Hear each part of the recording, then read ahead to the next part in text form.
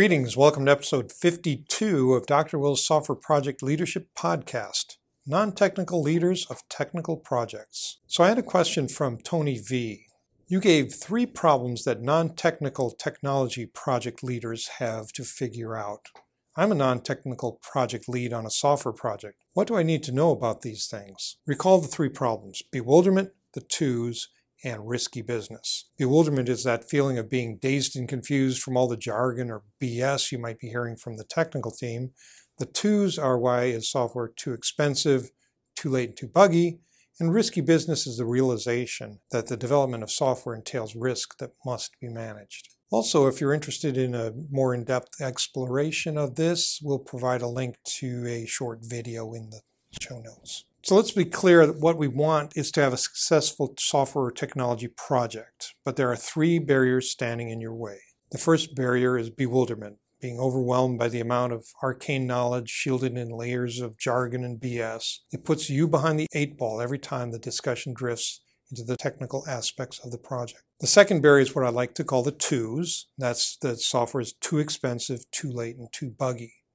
Lacking software domain knowledge, you have trouble understanding the cost, schedule, and quality impacts of the decisions that are being made, and it makes it hard to take those project issues to higher management or to the customer. And the third barrier is the inherent risks of software technology projects, which makes developing software a risky business. Remember, I said that DeMarco and Lister called it project management for adults. So bewilderment, that feeling of being overwhelmed or dazed and confused, you want to have clarity, comprehension, and confidence. So it's not just getting a buzzword dictionary, but rather understanding the relationships among the process used to develop the product that is being developed and the people who are doing the development. So you want to define the process. Recall that we can't measure the software or the product, so we need to have a firm grip on the process that we're using to build it.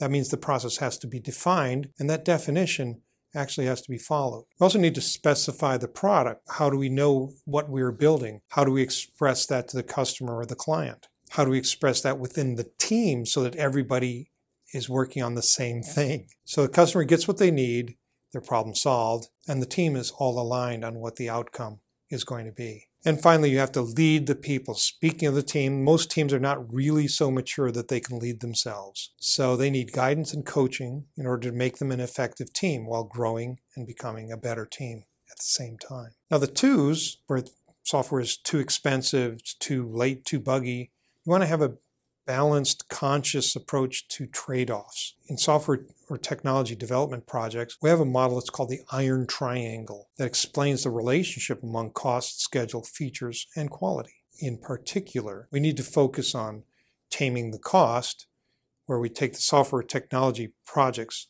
that are hugely dependent on people because it's a people business. And most of the costs then are tied up in personnel, wages, benefits, and all those other costs that are associated with staff, either contractor or employees. You have to control the schedule. The schedule is determined by the process, product, and people. And the discipline that the team can maintain in balancing the project work, which is important, long-term, non-urgent work, with any urgent, non-project work that impinges on them. And finally, you have to assure the quality of the product. The interesting thing about quality is that the more particular the project is about quality, the more likely they are to have a successful project, assuming they can avoid being interrupted. If you're doing an MVP, the minimum viable product, the minimum in minimum viable product refers to the feature set, not the quality. What about features? Well, it depends entirely on the project, on the specifics of your project, and that will drive the relationship among the other 3. Finally, it's a risky business. Inherent risks in software or technology projects.